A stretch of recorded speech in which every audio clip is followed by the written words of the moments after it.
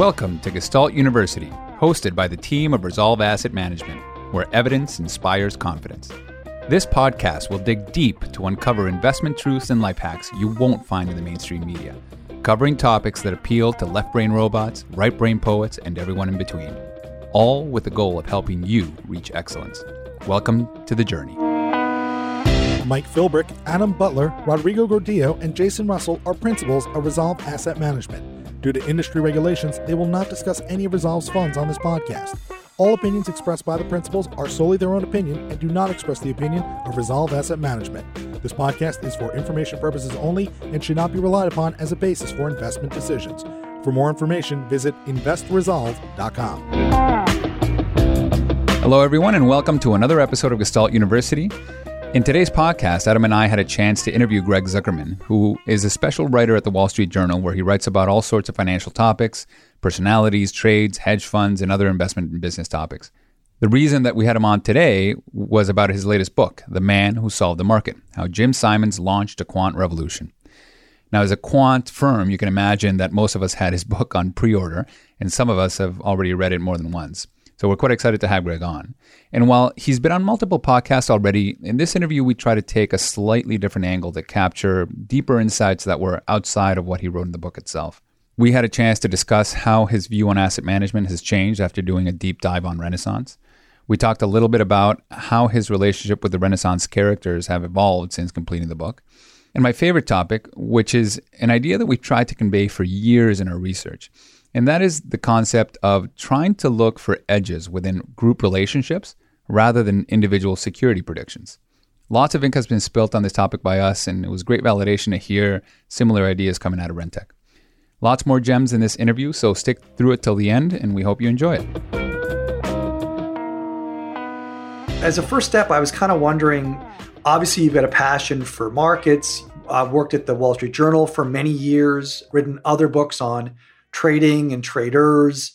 You must have had, a background or some long-held beliefs about markets and how markets work and how alpha is generated before going into this project on Jim Simons and Rentech. And I'm just wondering, how did that belief system evolve or change as the project progressed? And where are you now on these concepts versus where you were beforehand? It's a good question. And frankly, I've done a lot of interviews, but no one's really asked me any of that. And I think it's an important question. So I've had an evolution of my thinking broadly, stepping back throughout my, been here 23 years at the Wall Street Journal. And I kind of got into this business because I was fascinated by investors, by the buy side. I've always really been focused on the buy side. And for many years, I would go into meetings and be wowed by the research, the insights, the interesting, innovative trade ideas that various hedge funds and others shared with me. And over time, I've become a little more cynical, partly because the returns have come down and partly because I've just had experiences where people charging 2 and 20 just don't seem to be providing much value. Nothing really unique. Still super smart, well-educated, great pedigrees, but they just really, in an age of Reg FD, an age when it's hard to get an information advantage, it just doesn't seem there's that much unique that they're bringing to the table, at least not to justify the 2 and 20. And that's probably what brought me to this project. I want to examine the one firm and the one individual who really seem to justify their fees, Renaissance Technologies and Jim Simons, the greatest moneymakers modern finance have ever seen. And spending over 2 years working on this book and talking to both employees, former employees, but also people just who understand that world, I've become just much more convinced, that the traditional fundamental investor who charges 2 and 20 provides little value and has a difficult time competing. And B, I've become much more convinced of the value of having, if not a system, then having definitely rules that one relies on and shouldn't stray from, and the importance of avoiding relying on instinct and judgment and gut and intuition. So I've become much more of a fan, a believer in this systematic approach. Doesn't mean that there aren't parts of the market where the traditional fundamental investor can outperform. I think there are, but it's just harder than ever. Yeah, no, that's a great answer. And I mean, we've certainly seen a transformation in markets over the last, call it 5 or 10 years. I mean, certainly a large proportion of investors have embraced the sort of systematic or indexing approach to markets. We've obviously seen a migration out of traditional mutual funds with the more traditional stock picking, discretionary managers and into these index type products. But I don't think that really captures the spirit of what you are describing, right? I mean, what do you think are the fundamental beliefs that really set Rentech and a very small handful of potential peers that kind of think about the problem the same way apart from not just traditional fundamental investors, but other systematic traders? I believe they subscribe to the scientific method and they don't just talk about it. I think others say they do as well, but they seem to rely on it, subscribe to it, are really just sort of in many ways built around it. And what I mean by that is they have hypotheses or the data suggests certain hypotheses.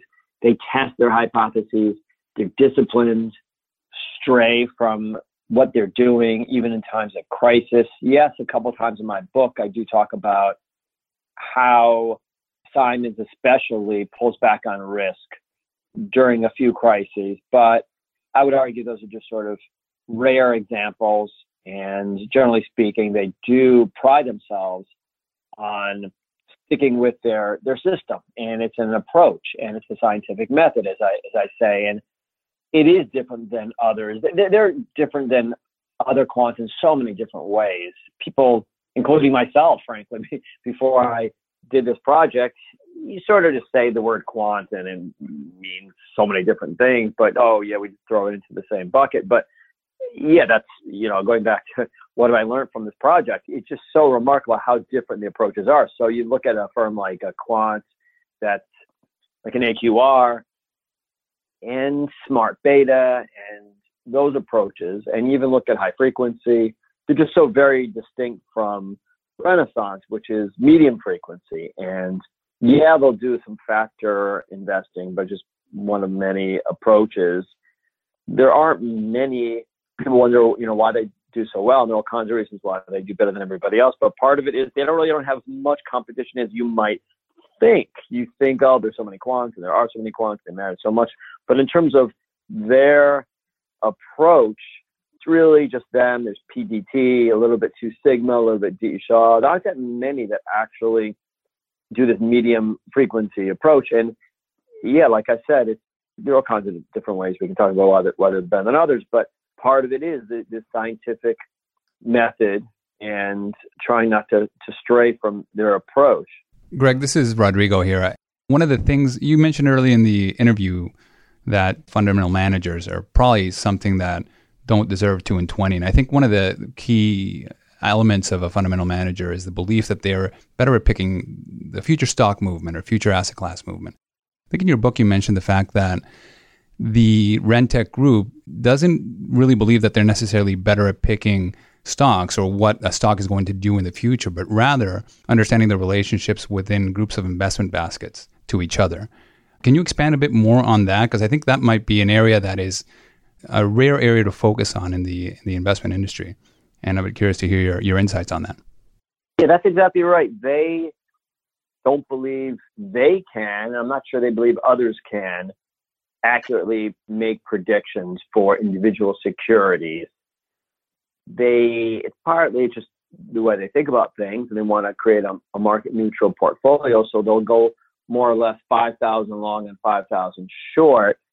But part of it is just the belief that, it's just difficult to make these outright predictions. So instead, they want to make multiple bets, sort of like a casino, and you get it right a bit more than 50% of the time. And as you suggest, it's all about relationships. They just think about investing in a very different way. They will bet on a group of equities. And right now I'm talking about equities because while they do bond futures and commodities and currencies, equities are about 60% or so of their profits. So I'm focusing mostly on equities. And yeah, it's all about relationships among stocks, groups of stocks versus other groups, versus factors, versus an index.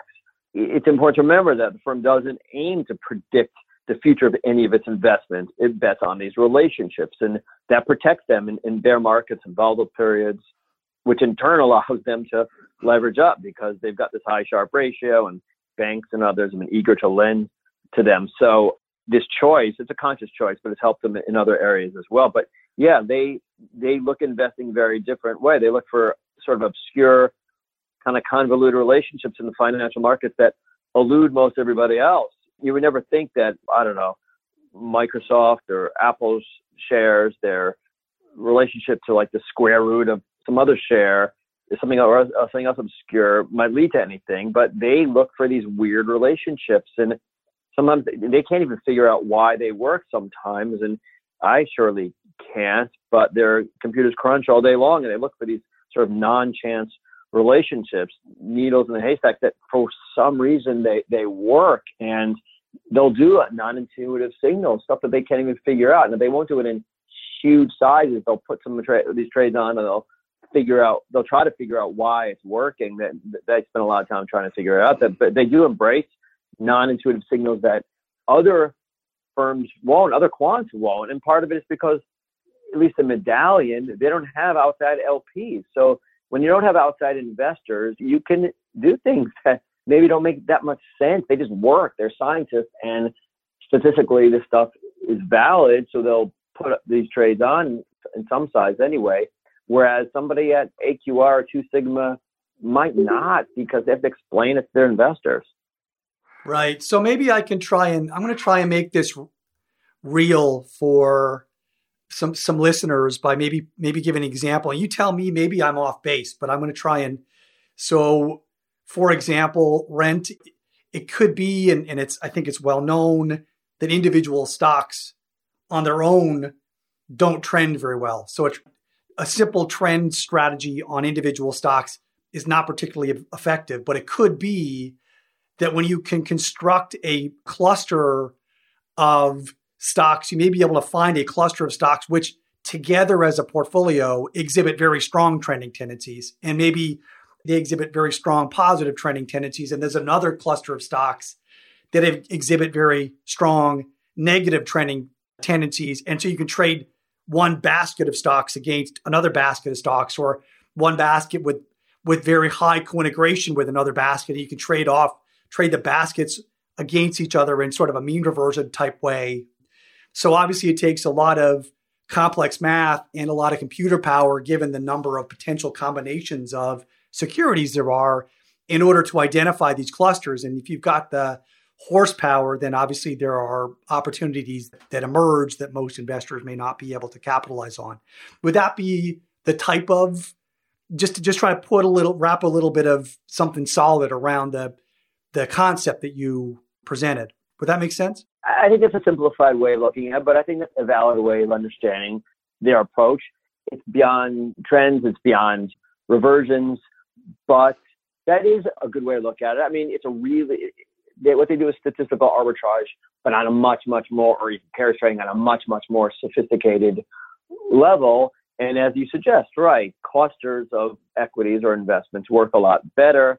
And internally, a lot of the people there see what they've done as more of an engineering feat than anything else, in that their secret is sort of how they search for relationships rather than the relationships themselves. People will say to me, oh, well, what did they discover?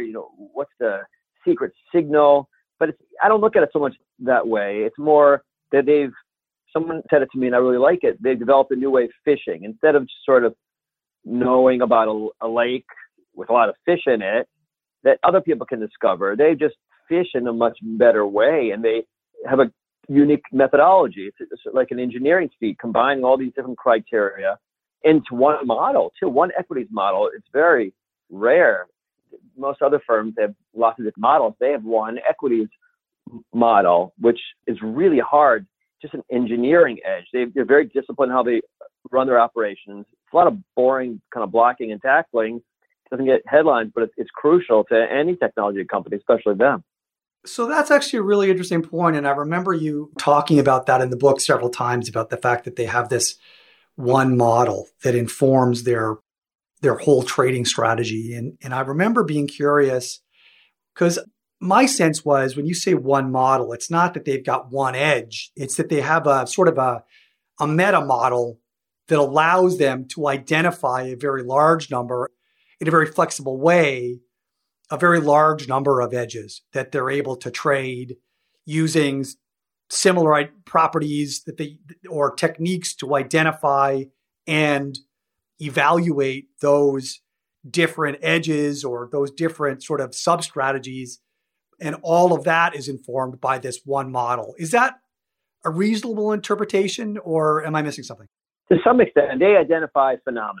That's what they look for. Fleeting phenomena in the market that you and I maybe can't pick up on.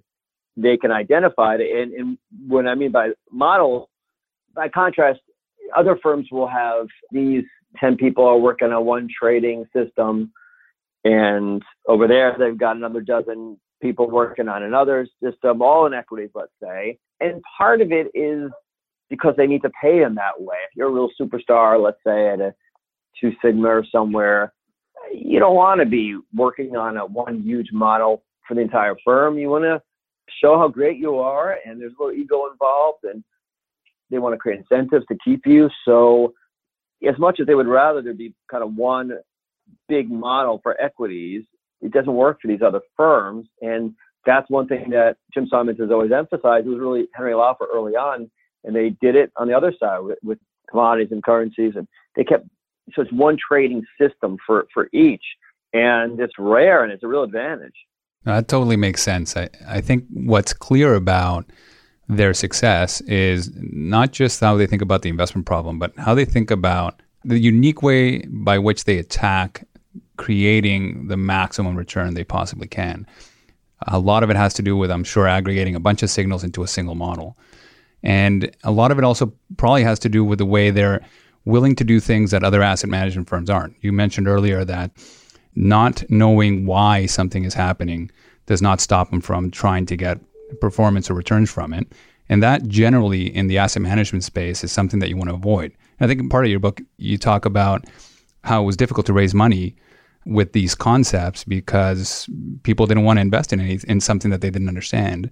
I'd like you to talk a little bit about that. I'd also like for you to talk a little bit about leverage. You mentioned a couple times that banks and firms are willing to give them a level of leverage that probably other asset management firms cannot get access to.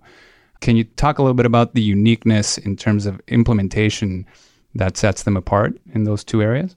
Well, in terms of leverage, it's what's the opposite of vicious, sort of virtuous cycle where their Sharpe ratio is so good, it's ridiculously good. It's like 7 at this point, that it allows them to leverage at a really low cost. And they don't use it all the time, but when they get excited about the market, excited about opportunities, when their system looks most promising, then they can add leverage as much as they kind of want. It's changed a little bit in the last few years. Firms haven't been as eager. There was that I write in the book about the basket options and how generous that leverage was. But I do believe they still have access to better leverage than others.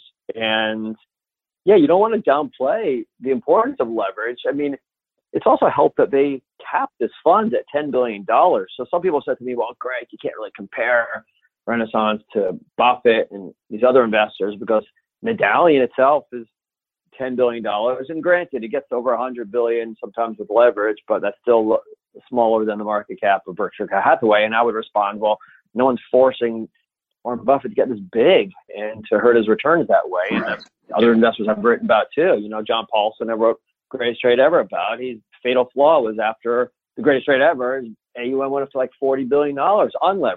So leverage is huge, but part of that is the Sharpe ratio, and part of that is the capping of the funds. I mean, you've obviously, I've heard you have several podcasts on this book. I'm sure you've had 10 or 100 times more conversations with individuals about it. And I'm just curious, what surprised you most about the conversations that you have? How do people push back in ways that have surprised you, or what are people most interested in that has surprised you as you've had these chats? Well, I'll tell you the thing that surprised me the most is that when you talk to Simons and you talk to early members of the firm and later members in their personal account, you would think they'd all be in quants, some version of what they do. You would think that just like me, they've become convinced of the futility of trying to beat the market with traditional methods. And it's not the case. So like Sandor Strauss, one of the early, he was maybe the first data scientist, one can argue. In the early 80s, I wrote about him in the book. He was cleaning data when no one even cared about data. He and his family office, they invest in all kinds of traditional type investors, not just quants. And I write in the book about how Simons himself sort of panicked late last year and called the head of his family office and said, hey, should we be buying some protection? That blew me away. You would think that he doesn't even look at the market anymore and doesn't get nervous like the rest of everybody else does. And yet they're still human. And that sort of human aspect throughout the book was in some ways reassuring, but it's also a little bit surprising. Just the tension behind the scenes, the drama, the ups and downs. I went into this project thinking, okay, 66% annual return since 1988. Where's the drama? Where are you going to find the drama, Greg? And it was everywhere. And every few years, they dodged a bullet of some kind. And that really kind of surprised me in so many different ways.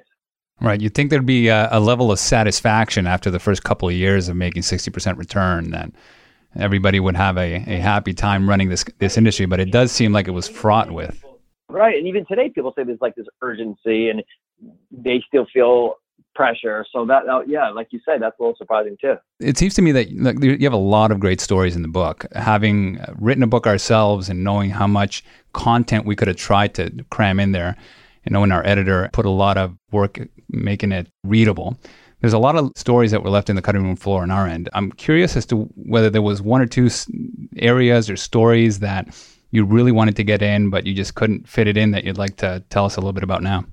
I mean, there was stuff about just people and drama and in their individual lives. There's a balance because some people don't necessarily want the personal drama. And I get emails sometimes and pushback.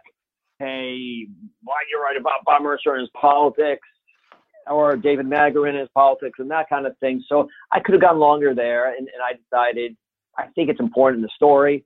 It affected the firm. It affected these individuals. How they spent the money as much as how they made it is important, but I didn't want to go overboard. So I could have done more there. I could have gotten a little wonkier in terms of the math. Some people wanted more, some people wanted less. I tried to summarize and address it. I have different constituencies. I've got sophisticated traders and investors like yourselves, but other people just wanted a good story and to understand this world. And listen, if you're an average person, you've got to understand how the quants dominate the street and how things have changed and how you turn on CNBC and there's talking heads all day long and they really don't have much of an impact on the market. It's some of these more quantitative type investors. So I don't have any like great super duper insight that I didn't put in the book. I tried to give my readers everything that was important, but I had other issues. I had personal stuff, secrets about different people in the book that I don't really feel comfortable writing, and for whatever reason, I didn't include in the book. Well, you did a great job. You know, I think there's been a few. Walk the tightrope. Yeah, there's been a few people in the firm that have read it twice, myself including. So you did a great job. I think the balance between insight and quantitative insight and then telling the human story was fantastic. I imagine they've allowed you to have a little bit of access to the fund, given what great a job you did.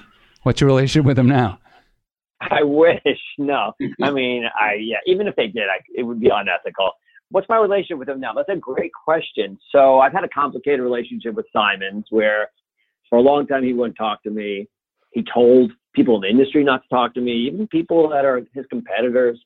And then he eventually came around and we did spend over 10 hours together. And in a lot of ways, he was really, really helpful, just explaining some of the math concepts, things he worked on early in his life, which I found kind of fascinating. That whole period, it may not be for everybody, but the advances in geometry and mathematics, and he was a code breaker for the government, and he's just a fascinating individual. Then what he's doing lately in terms of philanthropy, trying to figure out cures or these treatments for autism. He's trying to figure out how the universe began, subsidizing math teachers and science teachers. So he did end up helping me and talking to me about various things. But when it came to Renaissance, he was very careful and told people not to talk to me. They've got these 30-page non-disclosures.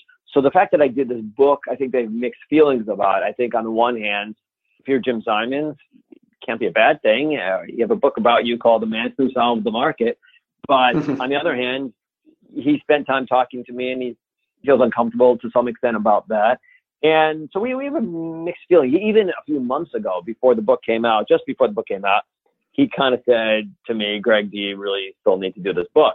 And I kind of said, well, I've already spent 2 years on this and it's got the printer, so it's not a little too late now, Jim, sorry. So we have a complicated relationship. I wouldn't say good, I wouldn't say bad. And I guess that's true of the firm too. I think they were worried in some ways or Jim was worried I wouldn't take it seriously. And in terms of his early period of his life, and I would maybe sensationalize it.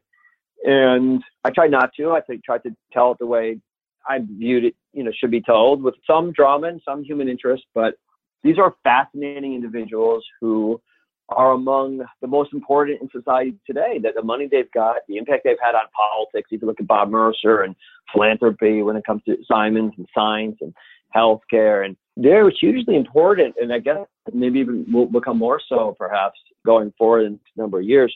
So I tried to take it seriously. I think they appreciate how hard I work. This was the hardest thing I ever did in my life. I almost turned back and handed back my book advance a number of times. So, and I'm a writer, so that's something writers don't usually do. So I think we have a complicated relationship, but I don't think a bad one. Well, look, I want to be respectful of your time, Greg. If you do have a couple more minutes, I am curious. Okay, great. I am curious to know, Jim Simons, Bob Mercer they're not getting any younger. It seems to me that they're such an integral part of the personality of Renaissance. What does Renaissance become when they move on? Good question. They have a lot of talent there.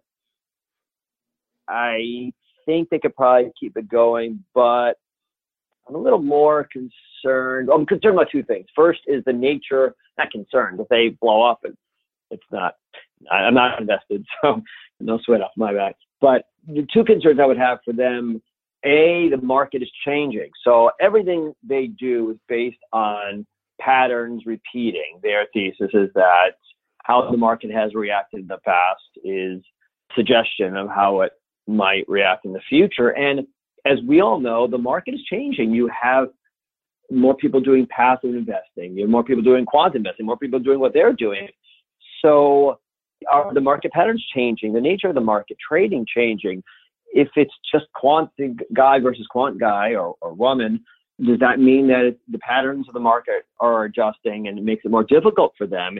Early on, it's sort of half joking. They say, well, how are we making so much money? Well, there are a lot of dentists on the other side of us. And it was half joking. And later they figure, okay, it's probably not individual investors, but it's more sophisticated, maybe sovereign wealth funds that panic or don't do a great job at the market turns. But if there aren't as many dentists anymore in the market, so the nature of the market is changing. And I've challenged people internally about that. And the way they've responded is, yes, it is. And if it was happening overnight, then we'd be concerned, but it's happening gradually. So we think we can keep up with it.